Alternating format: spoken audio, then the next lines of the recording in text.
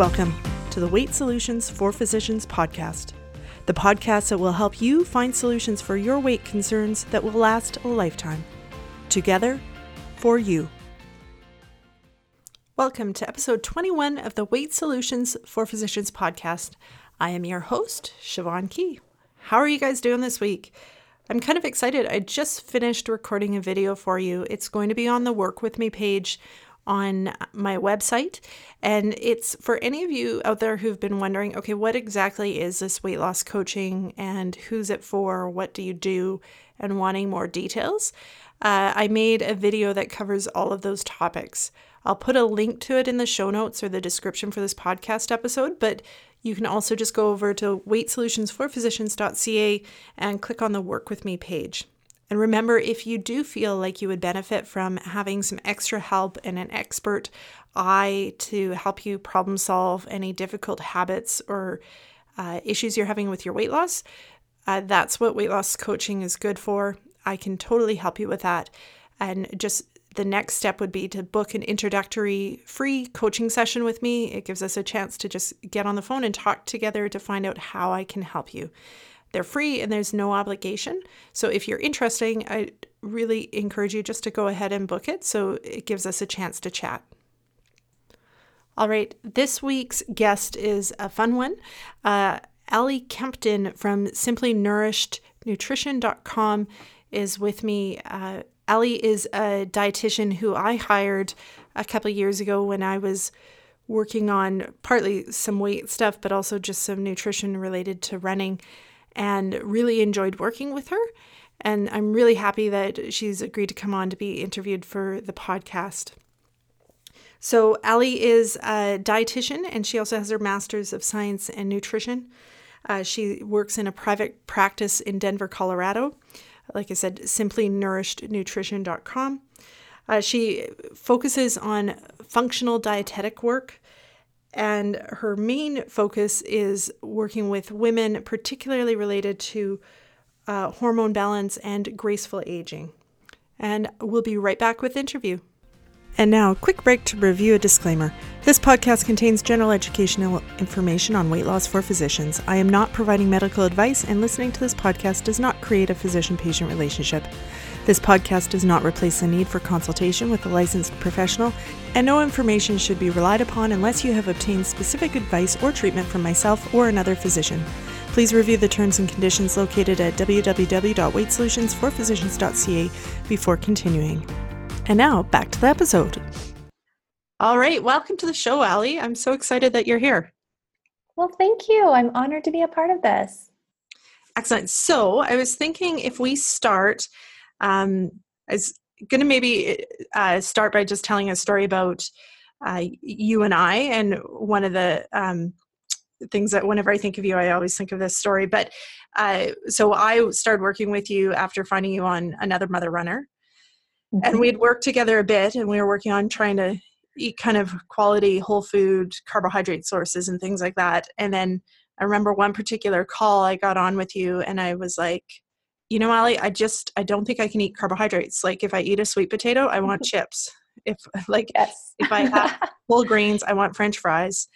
And I think I'm going to try just not eating it. And then all of a sudden, to me, it felt like you came out of the closet as a secret low carb person.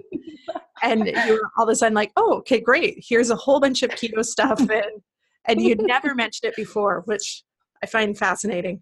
But yes, I think it kind of speaks to, I think it's getting better, but it speaks to the sort of lower carb eating culture, right? Like for a long time, it was, you did it on the down low.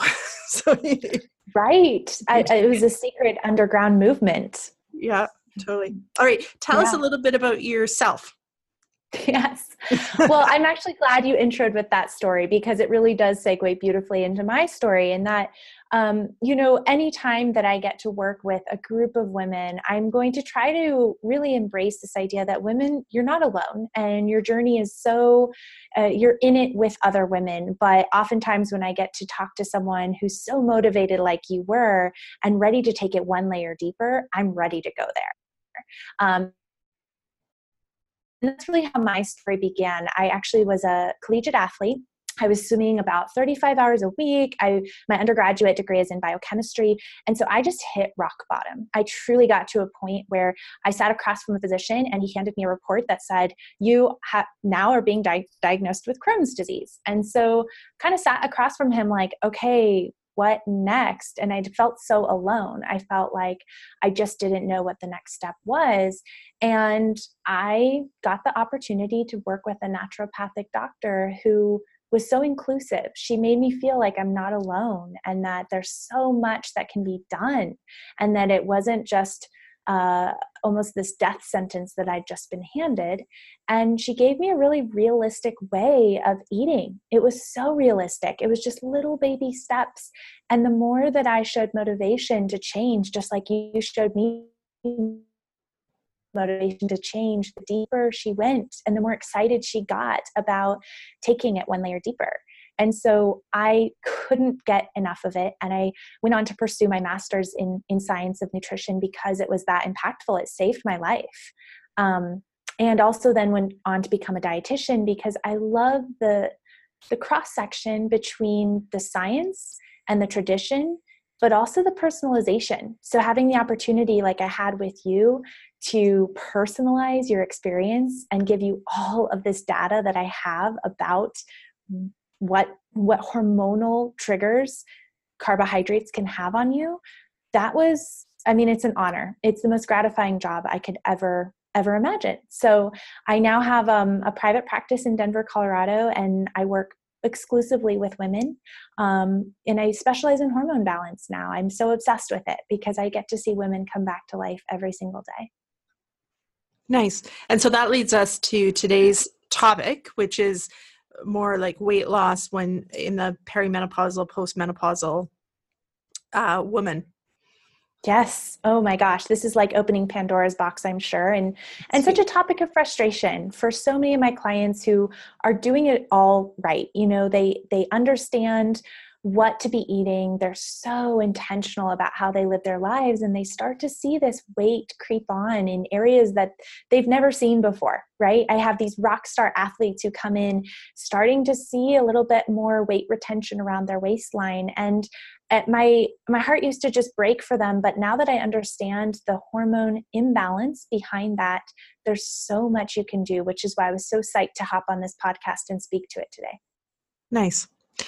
So where do you start? So when those women come in, the ones, you know, I'm trying everything and I'm not losing weight, or I'm doing everything I used to do and the weight keeps coming. What's your starting point? The starting point actually doesn't start with food at all. It starts with lifestyle design, and it starts with targeted and very consistent stress relief measures.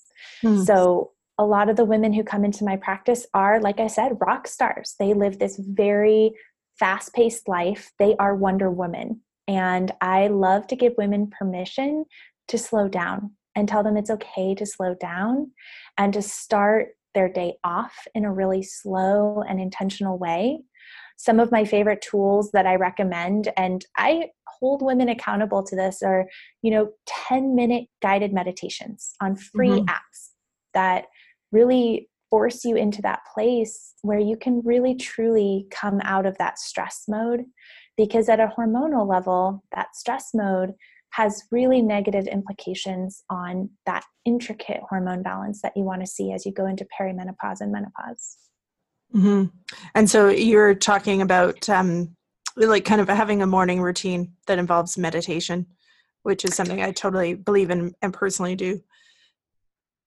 Absolutely. That, even just really rhythmic and consistent breath work. I mean, when you're in a moment of stress, your breath is the number one thing that you can control. And it also trickles down into every area of your body. Breath work's another one. I think honestly, just really slow, and I would say intentional walks are also another thing, because a lot of women who come into me are so athletic that they don't necessarily count a walk as doing anything for them. And believe me, I'm in that boat too, right? Here I was, this high-powered athlete, and if you told me that I needed to go for a walk, I would almost laugh, until you start to realize what impact that really lovely walk outside has on your day. And I had to come to my knees to really understand or experience these lessons. That's awesome, because this morning I haven't been able to run for about a week because my back's been sore. And so I actually made myself walk this morning, which it's so funny because it's so difficult to make myself do that. I can get up early in the middle of winter and go for a run, but to get up early and like leave the house just to walk, my brain completely like throws up all sorts of freaks out. But it was fantastic. It was so nice to just go out and walk a little bit in the morning before the kids got up. Exactly. And those are the things that I feel so compelled to encourage and guide women toward in a really nurturing way. Because again, telling someone who's stressed not to stress is an incredibly stressful thing. I know when I was in the throes of my just health journey, I needed someone to give me very tangible advice and be a cheerleader to me and give me gratification and a little badge, a star sticker to tell me that I had done a really good job with that, just to get the wheels in motion. And that's really what I like to be to women, because it does have so many implications on hormone health, is that stress relief. Mm-hmm. What other tools do you suggest they use for stress reduction? I'd say one of the most powerful is journaling. Really journaling what's on your mind, because the gremlins in your brain can be very loud. And when you get them out onto paper, you can kind of grapple with them. And so my favorite journaling prompts for women start again in the morning of what's going to make today great. So you put yourself in that heart space of excitement and also positivity. It's easy to start your day and start dreading what's coming. And so I love that idea that you journal what's going to go right. Gratitude is another great one. So even when you feel like your day is just not turning out the way you expected it to, journaling what you're grateful for flips the switch and allows you to almost psychologically, but then physically transition from fight or flight into that relaxation response when you start thinking about what you're grateful for. Mm-hmm. I love this because like people are going to click on this podcast episode of a dietitian. We're going to learn about low carb. And the fact, we haven't really actually talked about food yet, I think is fantastic, because I'm always saying, it's not about the food. Like the food's the symptom. Like, or when I say the food's a symptom, I mean the overeating and the eating junk food and stuff. It's a symptom of the other stuff. And you have to like go down to these lower levels. Like, how do I manage my stress, and what do I do for self-care to take care of myself and make myself resilient? So later in the day, I don't actually want to eat all the crap. It's like so important. It truly is. I almost cringe introducing myself as a dietitian, because there's this instinctual cringe of what is she going to ask me not to eat? And instead I introduce myself as a lifestyle architect, because it truly is about that architecture of how you live your life. And oh, by the way, you eat the way you love. And that's when I know that I've taken someone to the promised land, right? Mm-hmm. All right. So talking about food, so somebody's, dealt with their stress. The one thing we didn't talk about stress is sleep. I imagine that's another big area. Do you have a few more hours? Truly, sleep is one of the most important things that I think it's so easy to sacrifice. I know I always sacrificed sleep in the name of productivity. So if someone is not sleeping well, we will spend session after session on sleep until they are sleeping well before we even talk about food, because sleep recalibrates your hormones while you're asleep. It's free. It's absolutely free. And there are drug companies out there trying to replicate what sleep can do for you, and it's impossible. And so what are your best tips then? What do you find most helpful for somebody who's chronically not sleeping well to get them back sleeping in a better routine? Become a robot at night. Really tune into what's called a sleep hygiene routine, where you do 3 to 5 things that are exactly the same as you prepare your mind and body for sleep. Because our bodies are so in tune with what we do, and we're just giving it tiny nudges that we're getting ready for bed by doing the same things. So easy examples, even just washing your face, brushing your teeth, those are things that count. But I would even think deeper, and maybe there's certain smells like aromatherapy that you can use. And you'll start to experience that Pavlovian response so that when you smell that smell, you'll start to get sleepy. It works. Mm-hmm. Another thing that I would recommend is turning the temperature of your room down. That's an uncomfortable thought, but you do not want your room hot. You want your room kind of cool to go into the deeper layers of sleep. And the darkness impacts that as well. Don't let any light, not even the light from a TV monitor or a computer screen, no light in your room, because that just prevents those deeper layers of sleep that you deserve. Mm-hmm. And so if we move on to more the food side of stuff, or sorry, tell me if you have anything kind of between the stress management and food. No, I think that's a perfect segue. I think sleep is a form of food, so we'll go straight into food then. Okay. So where do you start with that? I'm always a big fan of looking at quality. As you know, in our, almost the general advice that you were given from the beginning is quality, quality, quality. But quality, especially as it pertains to carbohydrates, is my first recommendation. And we're talking to a group that's very excited about a lower carb ketogenic approach. So I love that we're already 80 to 90% of the way there. But my challenge to everyone is to make sure that the carbohydrates consumed are completely unpackaged. And what I mean by that is there's no processing and no almost manipulation of the quality before it hits your mouth, because that has really negative implications on hormone balance, especially estrogen levels. Estrogen and insulin are inextricably linked. So when you have these spikes in insulin from higher processed carbohydrate intake, you're going to see that trickle down into an estrogen imbalance. And so when I get the opportunity to talk to a group that's already decreasing their carbohydrates, my encouragement is to go one step further and unpackage those carbohydrates. So you're talking like whole root vegetables if you're choosing to eat carbohydrates. And if you're eating something like a grain, it's like the whole actual grain. It's not ground or made it like processed in any way. Bingo. So if you're going to eat wheat, it's wheat berries. It's not the bread.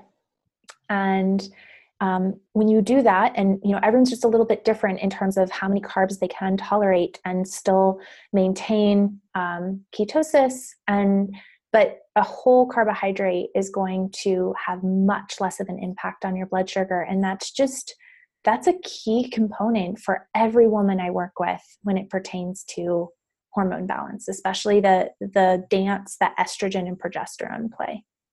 And so they have much less of an impact on your blood sugar solely because of the fiber content in them? Or are there other factors that influence that? Well, fiber is part of it, but as you know, some packaged carbohydrates have added fiber. So yeah. I think there's even more to it. The complexity of how the nutrients are stitched together it's kind of hard to replicate. Just like medicine can't replicate a drug for sleep. It is impossible to almost modify or restitch together a processed carb to mimic what you can get through, as simple as like a baked vegetable or a baked root vegetable. And if you think about it, our non-starchy vegetables are carbohydrates, but they have such low impact on blood sugar. That's why you can eat so many and not see huge sugar craving spur from those, right? Like when you eat broccoli, which is a carbohydrate, mm-hmm. you don't want to go eat a bag of M&Ms, do you? Not usually. Depends on the day. Okay. I love your honesty. You're awesome. This is why I adore working with you. Yes, but broccoli chips. Here you go. There's so many new chips in the States right now. I go to the store and I'm like, oh my gosh, kale chips, carrot chips, broccoli chips. And I'm so enthralled. But let me tell you, The second I eat those broccoli infused chips, I'm ready to hit the sugar bin. Hmm. That's interesting. Hey, I find that, like, I just find the impact of what we eat on our appetite and what we want to eat is so huge. And it's something I never fully understood until essentially I cut carbohydrates out of my own diet and ate more fat. And all of a sudden I was like, oh, all those things I used to crave or feel I needed and couldn't resist no longer have that same power. Now they're just food. Yeah. Yeah. It's fascinating, I find. Mm-hmm. So talk to me about the estrogen and progesterone. You've mentioned it a couple times. Yeah. So there's a delicate dance that estrogen and progesterone play throughout your cycle. And it varies depending on whether or not you have a regular cycle or whether you're in perimenopause or menopause. But one of the imbalances I see more often than not is low-grade estrogen dominance. And what this means is that estrogen has just popped its head above progesterone. And if this happens, if you are cycling and this happens right before you have your period, you're going to experience weight retention, water retention, breast tenderness, the iconic signs and symptoms of PMS. That is low-grade estrogen dominance. If you aren't cycling normally and you're through menopause and you're experiencing those, it doesn't mean that you have high estrogen, because all your sex hormones are low, but it does mean that your estrogen is potentially above your progesterone. And think of it this way, progesterone is like Prozac. It is a sanity blanket. Progesterone is so impactful for keeping you calm and rational. And so if estrogen pops above progesterone, you're going to sometimes feel reactive and just a little bit more anxious and irritable. And so one thing that I like to recommend, especially to women who are in perimenopause and menopause, is to decrease their exposure to estrogen that comes through food. Yeah. And the number one source of estrogen that we find through food is in dairy. So it's interesting because I don't ever like to tell any woman that they may not eat a certain food. But when it comes to dairy, I'm going to recommend that women are very intentional about what dairy they eat and what dairy they don't eat, so that dairy isn't just a 3 times a day, every day staple. And so the estrogen in dairy, is that coming solely from like the growth hormones and things that cows are given? Or is it just by fact it's coming from a lactating cow? No matter what, it's coming from a lactating cow, but it's accentuated when there's growth hormones involved. So I think it's important to look at the quality of your dairy, because you'll decrease the estrogen component by getting really high quality dairy that hasn't been exposed to that. But yeah, it's coming from a female cow that's lactating. So there's lots of estrogen. And so I think, if you think through the lens of what dairy is your favorite, if you think through milk and cheese and sour cream and cream cheese, pick your favorites and find dairy alternatives to the others. Mm-hmm. And dairy alternatives are starting to become really high quality. I know I used to cringe when I even thought of a dairy alternative. Mm-hmm. Almond milk tasted like water to me. Non-dairy yogurt just didn't do anything for me. But there are some awesome new brands that I'm seeing across the board, and I'm assuming that's happening across Canada as well. And that makes it pretty easy to then be picky choosy about what dairy you consume.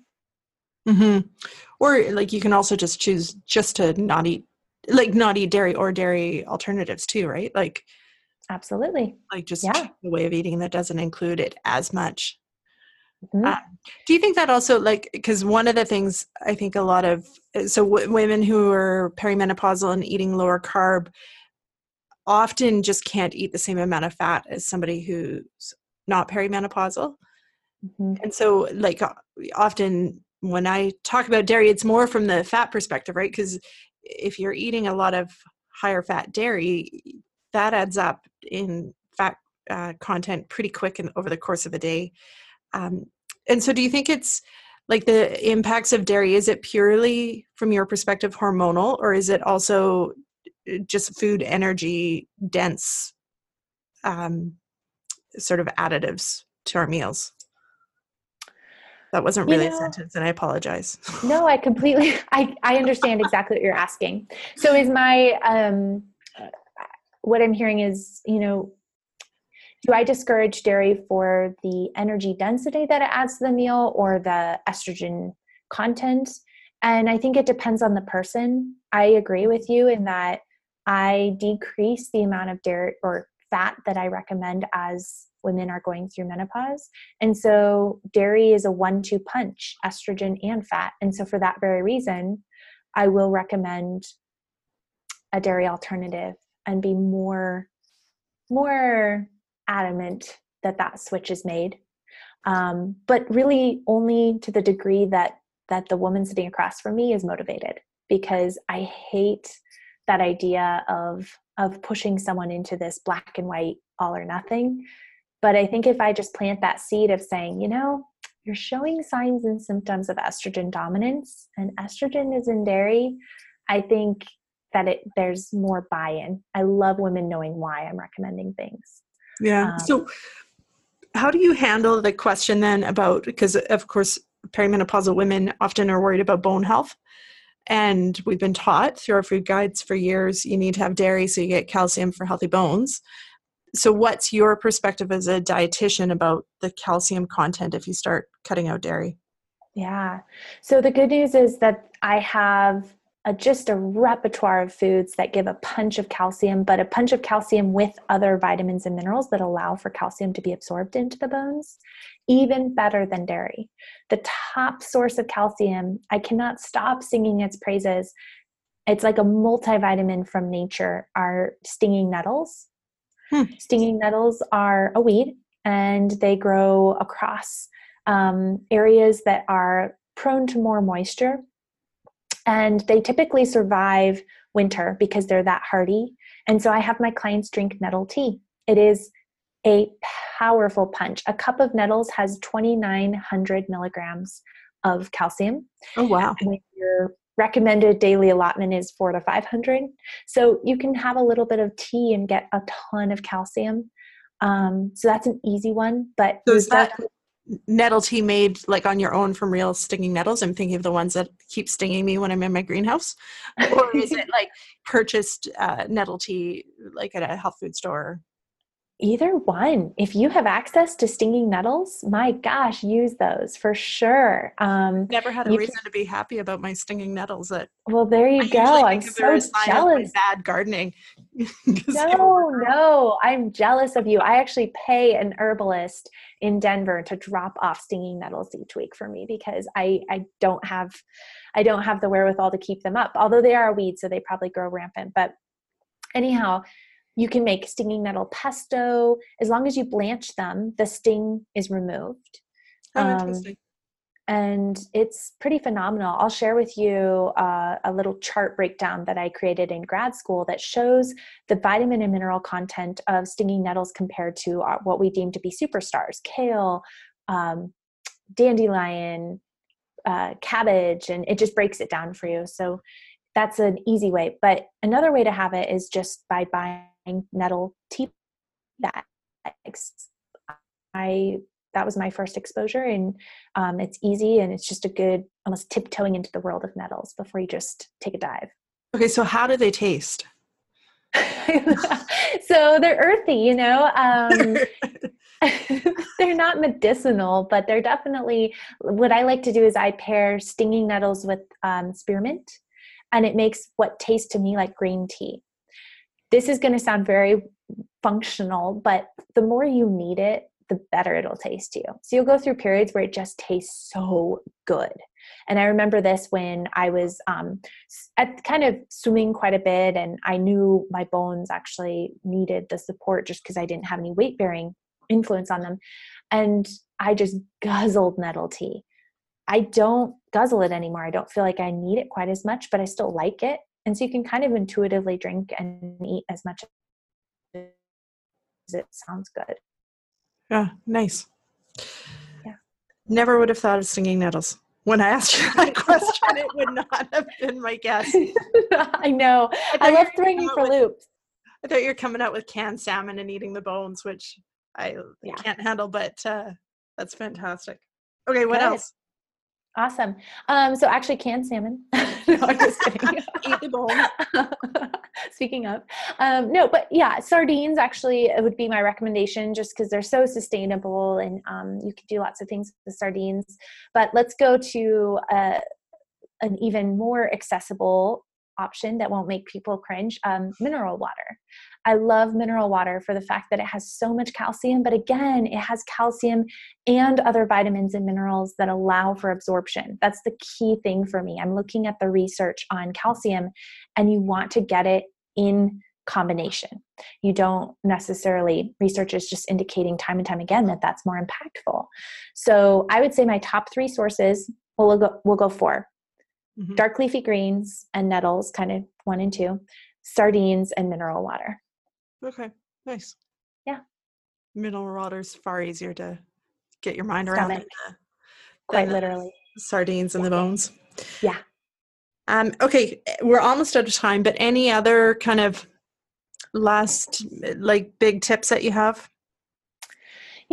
I think the only other thing that I would recommend, and I think this pertains so beautifully to women, just because we have so much exposure to it, but really cleaning up your products that you use for your beauty regimen and for your home care, because we're on this topic of estrogen, and there are almost false estrogens that the body registers through chemicals. They're called xenoestrogens. And so I just do a really thorough job of looking at the products you use and making sure that they aren't just loaded with chemicals. And that if I were me listening to this, I'd feel really overwhelmed by that recommendation, but take it in a systematic way.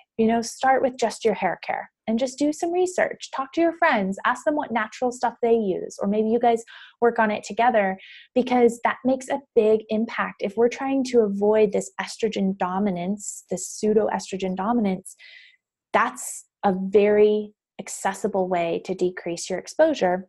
And then I think the next place I would go would be cleaning products. There are so many natural cleaning products that are coming to the market that are just simplifying your cleaning regimen. I know when I started tapping into the world of natural products, I used fewer things to get the house clean.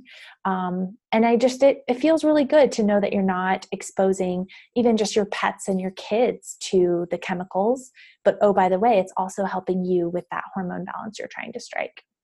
Mm-hmm. And then the other place is one of my obesity medicine conferences, there's a great talk about this sort of stuff, but also particularly the impact from food containers.